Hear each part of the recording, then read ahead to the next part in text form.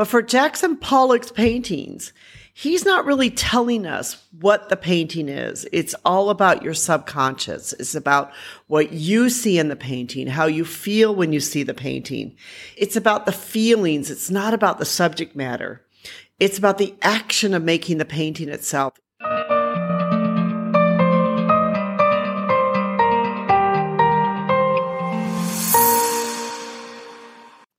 Hi, this is Anita with 5 Minutes with Art. Today I want to talk about Jackson Pollock.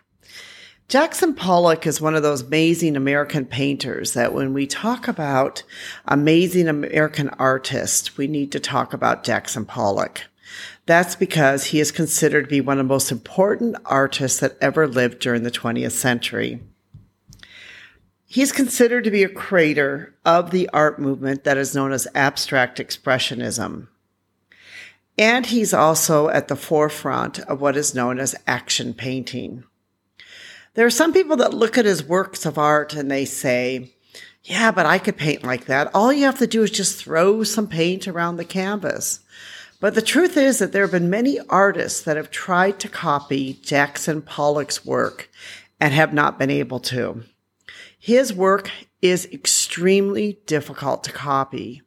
And that's because of many different features, but among one of them is that Jackson Pollock understood paint. And in particular, he knew and appreciated the ability of paint to be thrown around the canvas and how to throw it around that canvas. He fully understood the power of paint.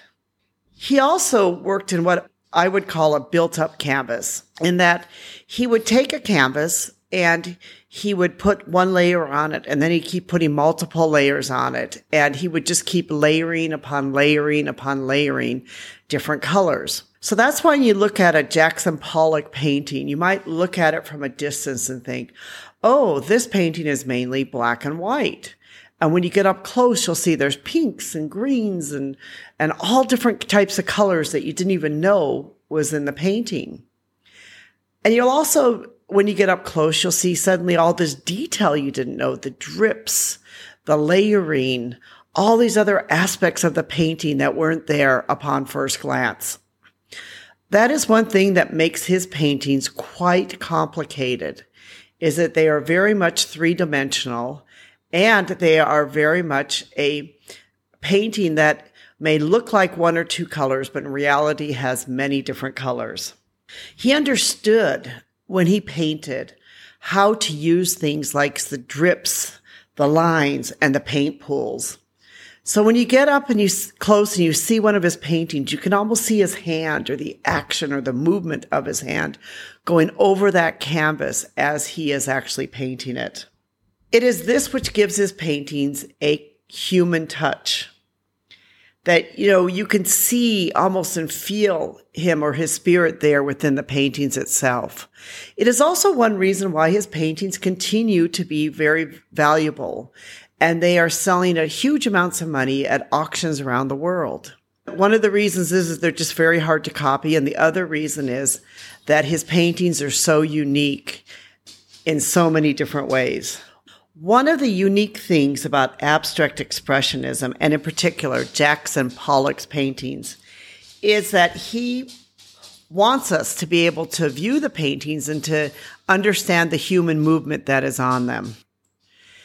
If an artist paints a flower, then the artist tells us that's a flower.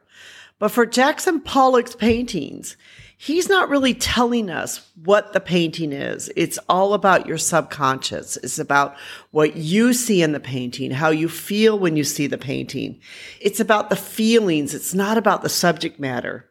It's about the action of making the painting itself. It is not about just saying that this is a flower or this is a hill or this is a house.